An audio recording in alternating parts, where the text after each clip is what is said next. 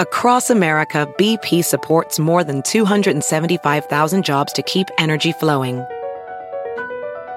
Jobs like updating turbines at one of our Indiana wind farms and producing more oil and gas with fewer operational emissions in the Gulf of Mexico.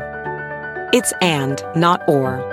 See what doing both means for energy nationwide at bp.com/investing in America. As a professional welder, Shayna Ford uses Forge FX to practice over and over, which helps her improve her skills. The more muscle memory that you have, the smoother your weld is.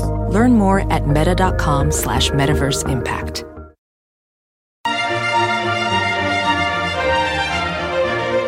Hi everyone, I'm Monica Reinagel, the Nutrition Diva, here with your quick and dirty tips for eating well and feeling fabulous.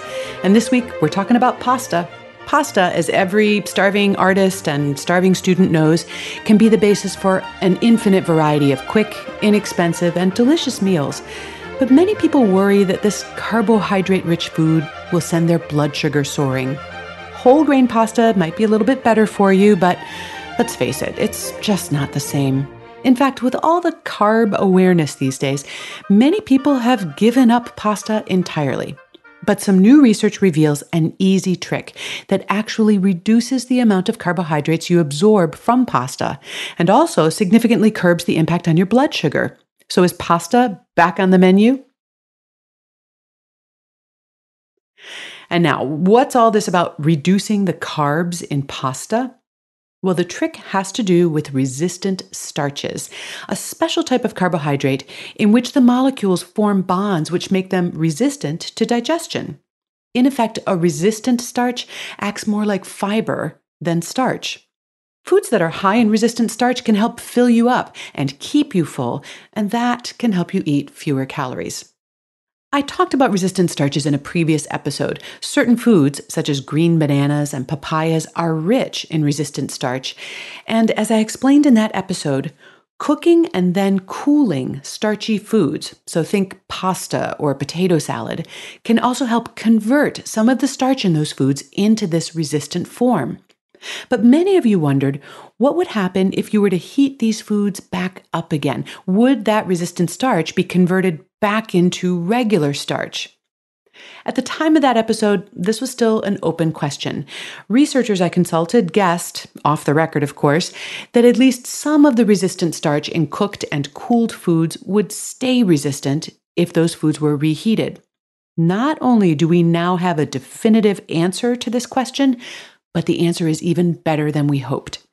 Dr. Denise Richardson of the University of Surrey in England compared the effects of freshly cooked pasta, cooked and cooled pasta, and cooked, cooled, and reheated pasta on eaters' blood sugar levels.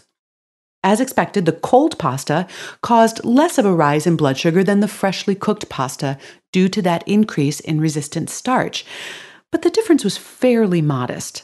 The real shocker was the reheated pasta. The rise in blood sugar after eating reheated pasta was 30 to 50% lower than the rise after eating freshly cooked pasta. In effect, the reheated white pasta acted in the body as if it were whole wheat pasta, but of course, it still had the taste and the texture of regular pasta. Across America, BP supports more than 275,000 jobs to keep energy flowing.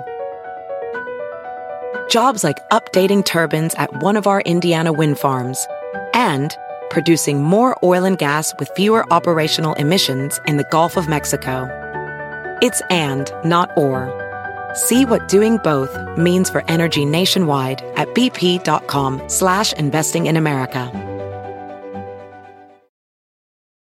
As a professional welder, Shayna Ford uses Forge FX to practice over and over, which helps her improve her skills. The more muscle memory that you have, the smoother your weld is.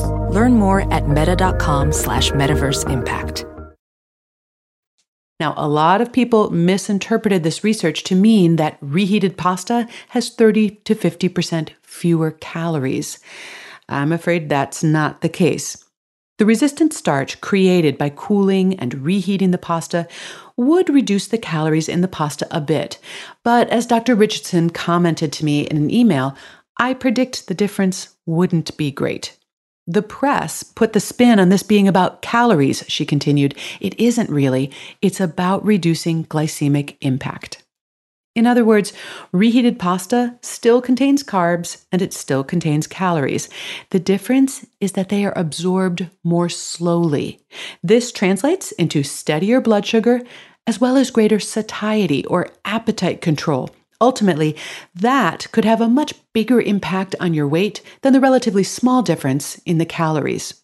And as Dr. Richardson points out, that's before you start thinking of resistant starch as being a prebiotic. And for more on prebiotics and their benefits, you can check out episode number 195.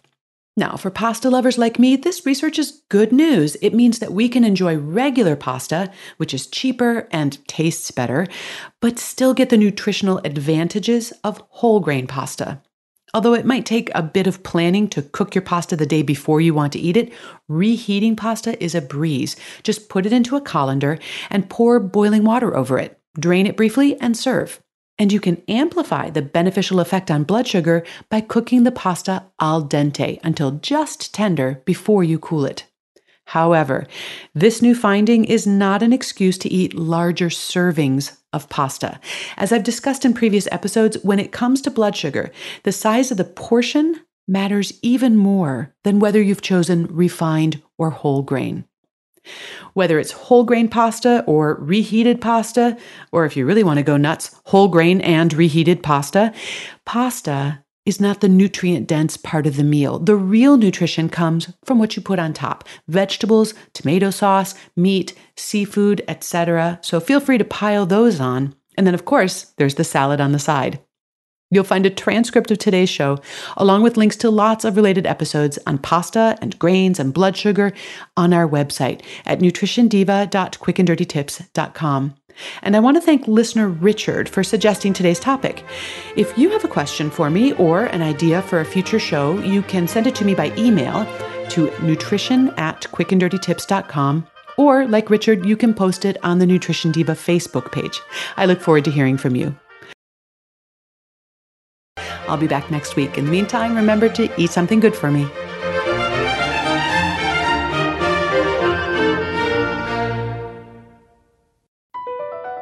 Across America, BP supports more than 275,000 jobs to keep energy flowing. Jobs like updating turbines at one of our Indiana wind farms and producing more oil and gas with fewer operational emissions in the Gulf of Mexico. It's and, not or. See what doing both means for energy nationwide at bp.com/investing in America.